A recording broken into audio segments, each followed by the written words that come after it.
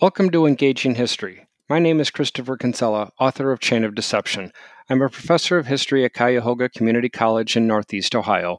My podcasts are not endorsed by any individual or organization.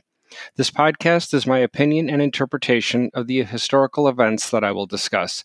The purpose of the podcasts are in general to discuss American and world history in a way that engages you and explains so much of the country and the world around you. But I'll also discuss it in a way that is understandable and interesting. Welcome to our continuing series on the second half of world history. This is podcast number 20. In podcast number 19, I reviewed the dire situation of the German economy, specifically putting it into real human terms with what I read out of Irmgard Hunt's book On Hitler's Mountain. I then got into the discussion about the background, all the way back to the infancy of Adolf Hitler. From there, much of that information also was derived from an additional book called Hitler, The Pathology of Evil by George Victor. I ended podcast number 19 by reviewing the two applications that Adolf Hitler made to the art school in downtown Vienna, Austria, that he had hoped to be able to accept him so he could begin as an art student. Again, he was rejected both times. In podcast number 20 now, we're going to find that Adolf Hitler isn't quite done with thinking that an education might be in his future. And then I'll be looking into, sadly, unbelievably sadly, what will be one of Adolf Hitler's unfortunate gifts, and that is in oratory skills, the ability to publicly speak. So as we begin now, we're looking again, the art school rejected him the first time. The second time, the art school also rejected him. However, in his denial letter, the art school did recommend that perhaps he try to apply to the School of Engineering. We don't know what Hitler's reaction was, other than perhaps he was dejected once again that he was not able to get into the art school. But he obviously had enough gumption and felt, we might say at least initially, confident to put and assemble an application for admission to the School of Engineering. Unlike the art school, there were a lot of common denominators between the art school's application and the School of Engineering. But unlike the art school that asked for samples of the applicant's artwork, in this case with Adolf Hitler and the School of Engineering asked for all applicants who made the first cut, which Hitler did, to assemble at a particular location on a set date and time. And the students were brought into a room, and each applicant was seated at a desk that had all of the same drawing instruments, such as we might call today mechanical pencils and rulers and erasers, etc. All of them were to draw to the best of their ability what was in front of them. And they wouldn't be exposed to what was in front of them until everybody was seated, the timer was started, and then in this room, the students were told to look forward, and curtains were drawn over that were covering windows, and the windows showed part of the city's skyscrapers, the landscape we might call, or the cityscape. So with that, all of the applicants began to start drawing what they saw in front of them to the best of their ability. All the students, we don't know when Hitler finished, whether he raced the clock, whether he was finished early, we don't know. But we do know that he was denied admission to the School of Engineering. It's not because what he drew was unrecognizable. It's not that what he drew was so bad that they really couldn't even identify which building was which. They could identify the buildings. And I can only imagine how cold the admissions officer's blood ran when they looked at Adolf Hitler's piece of evidence of his application, part of his application. Because again, the buildings were recognizable. But every one of the buildings that Adolf Hitler recreated was either in the process of getting destroyed or was already destroyed. It was an understanding that Adolf Hitler had in his own twisted mind that the admissions officers of the School of Engineering weren't about to try to untangle. Most likely, we would assume that Adolf Hitler knew he was going to be denied, whatever it might have been. He gave up on ever applying, to our knowledge, he ever applying on any school for any degree of study. It would be ironic, though, that at the time that Adolf Hitler was denied to the art school and the School of Engineering, it would be at this time that rumbles were being felt throughout the continent of Europe that a war might be taking place between some larger countries, or perhaps even some smaller ones, as would turn out to be the case on July 28, 1914, when the massive Austro-Hungarian Empire declared war on the relatively small country of Serbia. Hitler enlisted in the army, despite the fact that he was truly horrified at the sight of blood. He became a runner or a messenger, a courier, helping or assisting in the German army behind German lines. That's what gave him a taste of war and a taste of politics. He was significantly injured, enough to hospitalize him, but not enough to permanently keep him out of the war. So he remained hospitalized as he attempted to try to recuperate from his injuries, when he was horrified to find out that the German government had sued for peace to France and Great Britain, and that the war was coming to a close. That was Hitler's involvement in what became known as the Great War and eventually World War I, which I already covered in prior podcasts. So it is towards the end of Hitler's involvement, towards the end of World War I, when Hitler is injured, hospitalized, and that's when he is horrified to learn and is so angry that the Germans, as Hitler interpreted, sold out to the French, British, and American governments. This is what drew him, upon leaving the hospital, as Germany was licking its wounds from the devastating and humiliating defeat that they agreed to sign in the Treaty of Versailles. That's when Hitler was struggling to try to find acceptance or connection with anybody of his like mind that was so distraught and angry with the Weimar government. In other words, Hitler was looking to connect with some political affiliation. Being in Germany and walking the streets of Germany, Hitler had plenty of choices, as there were over 40 individual political parties in Germany. The one that drew him was a relatively new political party called the National Socialist Workers' Party. That's the name of it in English. In German, its acronym is NAZI, of course, Nazi, with their symbol, the swastika.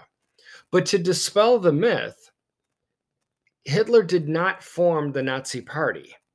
He was definitely in on the ground floor, as he was its registered seventh member, but he did not found it, and he wasn't even a co-founder. But as he became more familiar with the political tenets of the Nazi Party, the more he learned and the more he liked.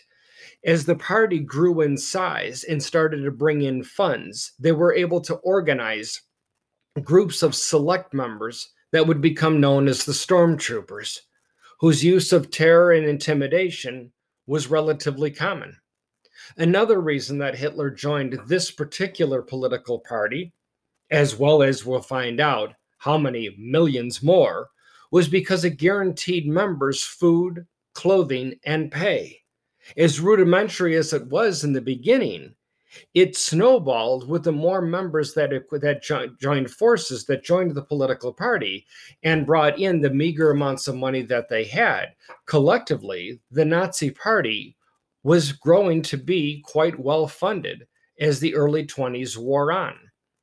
It was within his involvement with the Nazi Party that the leadership began to notice that Adolf Hitler had a knack. No, maybe even a knack isn't a good word. It was even more than an ability.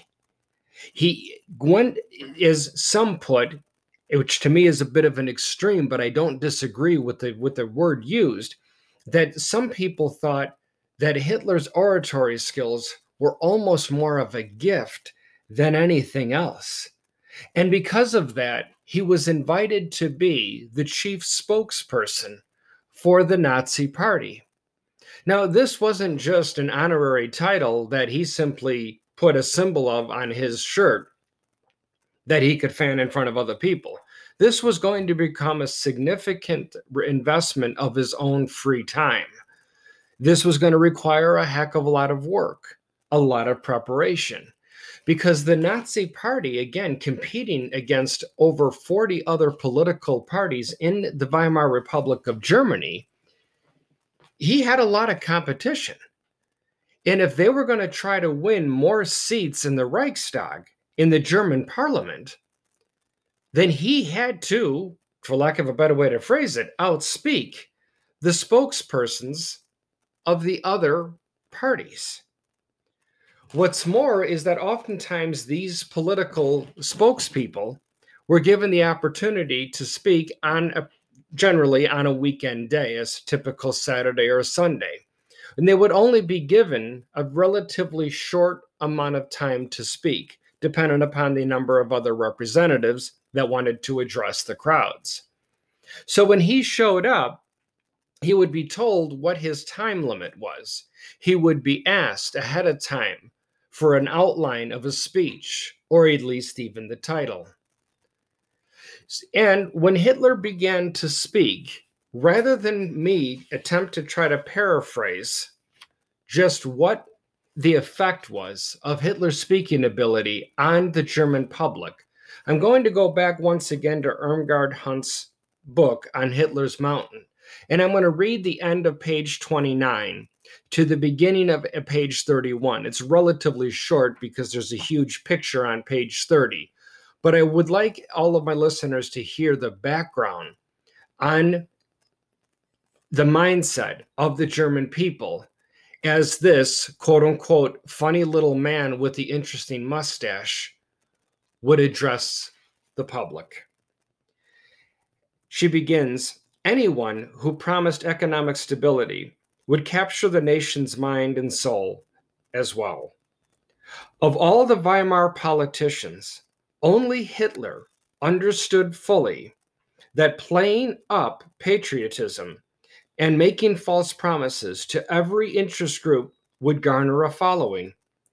And most important, perhaps, he realized that instilling fear of a vaguely defined enemy, the, quote, conspirators of world Jewry, end quote, would bring a suspicious and traumatized people, including my own mother and father, to his side. Mother documented all of her tiny contributions that she made to the Nazi Party in the small cardboard accounting booklet in which she traced every expenditure of her incredibly frugal life. In December 1930, she entered the purchase of a specific dollar amount for a ticket to the Nazi Party's Christmas event and a contribution of a little china pitcher, perhaps for an auction, which cost her more money. Over the next 2 years, irregular contributions added up significantly, with even a personal donation to Adolf Hitler himself. She and her cohorts were part of the jubilant crowds when showman Hitler staged his displays of marching stormtroopers surrounded by seas of swastika flags, but they were certainly not the source of the large sums needed to secure his dictatorship. That sum and support came from wealthy interests that, equally scared of communism and democracy, hoped to be able to control this strange little man. And that's the end of what I'm reading on the top of page 31. I'd like to stress again the fact that Irmgard Hunt not only admitted that her mother gave donations to the Nazi Party and specifically to Adolf Hitler himself, that is not a bent of her memory. She's not confusing things, because in that book is a picture of her mother's checkbook. And in there, it specifically says Hitler, and another entry, Nazi Party. Mind you, I also took a look of that myself to know that that was in her possession, that was indeed her mother's. And what I'm trying to stress here is remember that Irmgard Hunt and her mother and her sister, remember that at one of the many Christmases of that if they received any gift at all during the Great Depression of the 1920s and 30s. Yes, I know you're thinking Great Depression was the 1930s, not the 1920s. No, in the United States, you're correct. Worldwide, the Great Depression plagued almost all countries around the world immediately following World War I. The United States was arguably the sole country to truly have a roaring 20s because our economy was roaring after the First World War came to a close. For more on that and what happened that we eventually crashed into what became known as the Great Depression, I encourage you to listen to my second half of American History podcast, which I am in the process of recording. But remember, too, that when she says that it stresses the money that her mother donated, the fact that, again, her and her sister, unbelievably pleasantly surprised that for Christmas they got an orange. And one of the true Christmas presents of that was that they could have the whole orange and didn't have to share it with anybody. For just a few minutes after she ate it, she would be devoid of the constant hunger pains that she and her family constantly suffered. Irmgard Hunt wrote of her mother's cohorts, meaning many, many other people that also made the contributions. And yet another account from a family where a mother saw her two children, her brother and her son and her daughter, coming up the steps into the house after the rudimentary school day where they attempted to learn. And the little brother was crying. And his sister, the mother's daughter, was so embarrassed. And when the mother figured out why the child was crying, she actually said a prayer of thanks. Why would the mother be praying thank you to her God when her two children are embarrassed and the son is crying? Because somebody in the school noticed that the little boy had lice. That's why he was crying out of embarrassment. That's why his sister was crying because she was shunned. Why would the mother give thanks to her children having parasites on their skin? I ask you to pause it if you truly would like to think about it. I would hope that none of my listeners could possibly guess the answer. Why do I hope nobody could guess it? Because I would hope nobody would ever be in the same situation that this family and countless millions more in continental Europe, specifically Germany, found themselves in the 1920s and 30s. The mother gave thanks that her child had lice. Why? Because lice is protein. Lice is something that can be eaten. Please know the mindset due to the extreme poverty that these German families were in suffering from the degrading Treaty of Versailles, enacting them with the responsibility, financial responsibility, to repay the war debt from World War I, the war reparations to France, Belgium, the Netherlands, Luxembourg, and England, that this was the economic dire straits that they found themselves. So yes, when a man, a funny little man, as Irmgard Hunt referred to Adolf Hitler, got up on the podium and started speaking, yes, people were willing to listen. But what Irmgard Hunt isn't able to capture is the real analysis, sadly, of the reason why Hitler's oratory skills were sadly so effective. And that's what I'm going to lay out now. I'm going to run through it very quickly, and then I'm going to go and unpack the 5 central tenets that Adolf Hitler somehow knew to capitalize on. Remember, listeners, that there is a reason why in the average community college and universities speech classes, that in the textbooks, as we headed into the 21st century, things changed. I understand that. But in my speech communications class, chapter 1 was on the history of communication throughout world history, of course. And it focused on the likes of some of the most gifted speakers in all of world history: Cicero of Rome, Franklin Roosevelt, Winston Churchill, and yes, believe it or not, Adolf Hitler also had his own section, despite the fact that what he was speaking was so vile and full of hatred.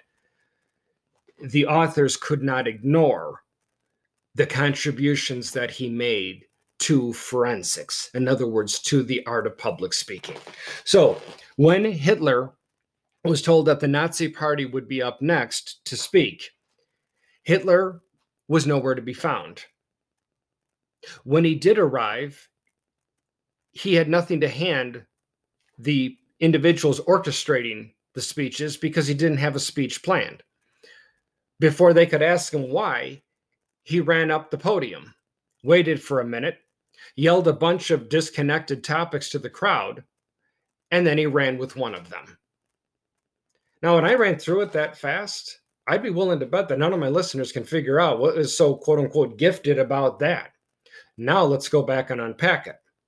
First off, remember that these people, a vast majority who he's going to be speaking to, are unemployed and starving. Economically, they might have lost everything. So when Hitler was smart enough to know that if he was, let's say, the 15th speaker out of 25 that were scheduled for that afternoon and early evening, if he's number 15, that means 14 people were already ahead of him, droning on about how they would represent the people better than the politician in front of them and behind them. Hitler knows that. So he waited a full 10 minutes before he even got on the stage. He wanted that stage, that podium, empty. Because what happened? The people who were almost comatose from sitting still listening to those speakers before him now became agitated. They started to turn in their chairs, or if they were standing, they were talking to people. Hey, where's the next representative? This is supposed to be the Nazi Party. That little man is supposed to be speaking. Where is he? He was getting their blood pressure going. He was pumping them up. Not necessarily in a positive way, but he wanted to wake them up. When he arrived, he didn't have a speech planned. Of course he didn't, because he truly did not know what he was going to speak on. Well, wait a minute, Chris, you say. There are recordings of him making unbelievably powerful speeches and awing the crowd. Yeah, because the crowd told him what he wanted, what they wanted to hear. And I'll come back to that in just a moment. But that's the reason number 2, he never had a speech planned. 3, when he got on stage, I just quickly rambled through that he waited 1 full minute. Listeners, I'm telling you, I've been public speaking for a quarter century now. You have no idea, unless you public speak as well, how difficult it is to stand in front of an audience and wait for your cue to begin. And then once you're given that cue, the fastest thing you want to do is open up your mouth and immediately get into your speech, because it'll begin to calm you down, especially and hopefully if you're familiar with what you're speaking about. To wait 1 full minute I don't know if I could handle the blood pressure of staring at my audience for an entire minute. Why did Hitler do it? Because that crowd that was once up and moving around and agitated now became silent and were staring right at him.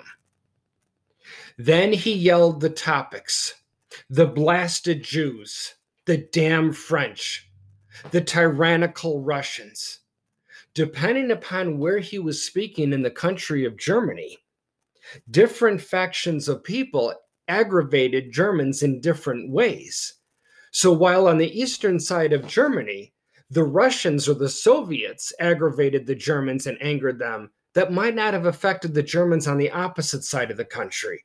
He was tailoring his speech to find out which subject, which topic caused the crowd to roar. If he mentioned the Jews and there was no response, maybe just a slight murmur, he yelled something else. The French, the Treaty of Versailles, still no big response. Those blasted Soviets he would try. And then when the crowd roared, Hitler was given his speech. But wait a minute, you say. If he didn't have that speech written, how did he know what he was going to talk about? That's where you go back to Irmgard Hunt's book and others that I've read like that. Hitler didn't need a specific outline of what the Nazi Party was going to do. He wasn't going to bore them with that nomenclature. He wasn't going to bore them with those specifics. Rather, as Irmgard Hunt said, when the moment he found out that in this particular crowd, the Soviet Union is what angered the crowd in front of him, then he panhandled to that. And he decried how bad and how evil and backwards the Soviet Union was and how much better the Germans are. Again, as she said, he knew to trump up patriotism. But then again, he also knew how to sow the seeds of fear within those speeches. Think about the audience that's done. The audience that's left behind when Hitler completes his speech.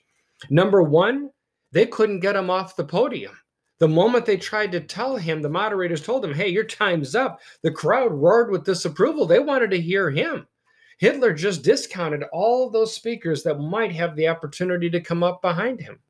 Secondly, he is making them feel good by talking up their patriotism. And he is making them feel secure, because he understands what makes them afraid, what drives their fear, even if the fear was totally unfounded. Ladies and gentlemen, you might disagree with my analysis of the 5 central tenets that made Adolf Hitler such an unbelievably effective orator. But you can disagree again with my analysis all you want. But what you can't disagree with is that it moved millions of people to ultimately vote the Nazi Party into office. In some near future podcasts, as we continue our discussion in world history, I will actually go over specific election results with you that can be easily confirmed online. And sadly, you will see just how effective this funny little man with the mustache was with his 5 central tenets that made for a very effective speech. Why don't I run into that right now and get on with it? Because we're still only in the early 20s. Adolf Hitler is going to take his speaking ability and he's going to take it into a building in southeastern Germany that I had the ability to visit twice, to this very spot where Adolf Hitler was speaking. And he's going to take his speaking skills and he's going to push them just a little too far. And that is going to land him, as we all know, in the slammer. So he's going to have to go to jail first. So what exactly did he do wrong? What did he say that was so wrong? in what became known as the beer hall putsch. That's what we'll begin with in the next podcast. So thank you very much for listening. If you have any questions or comments, please go to my website and can contact me through www.ceconsella.com. Until the next time, have a great day, and thanks again for listening.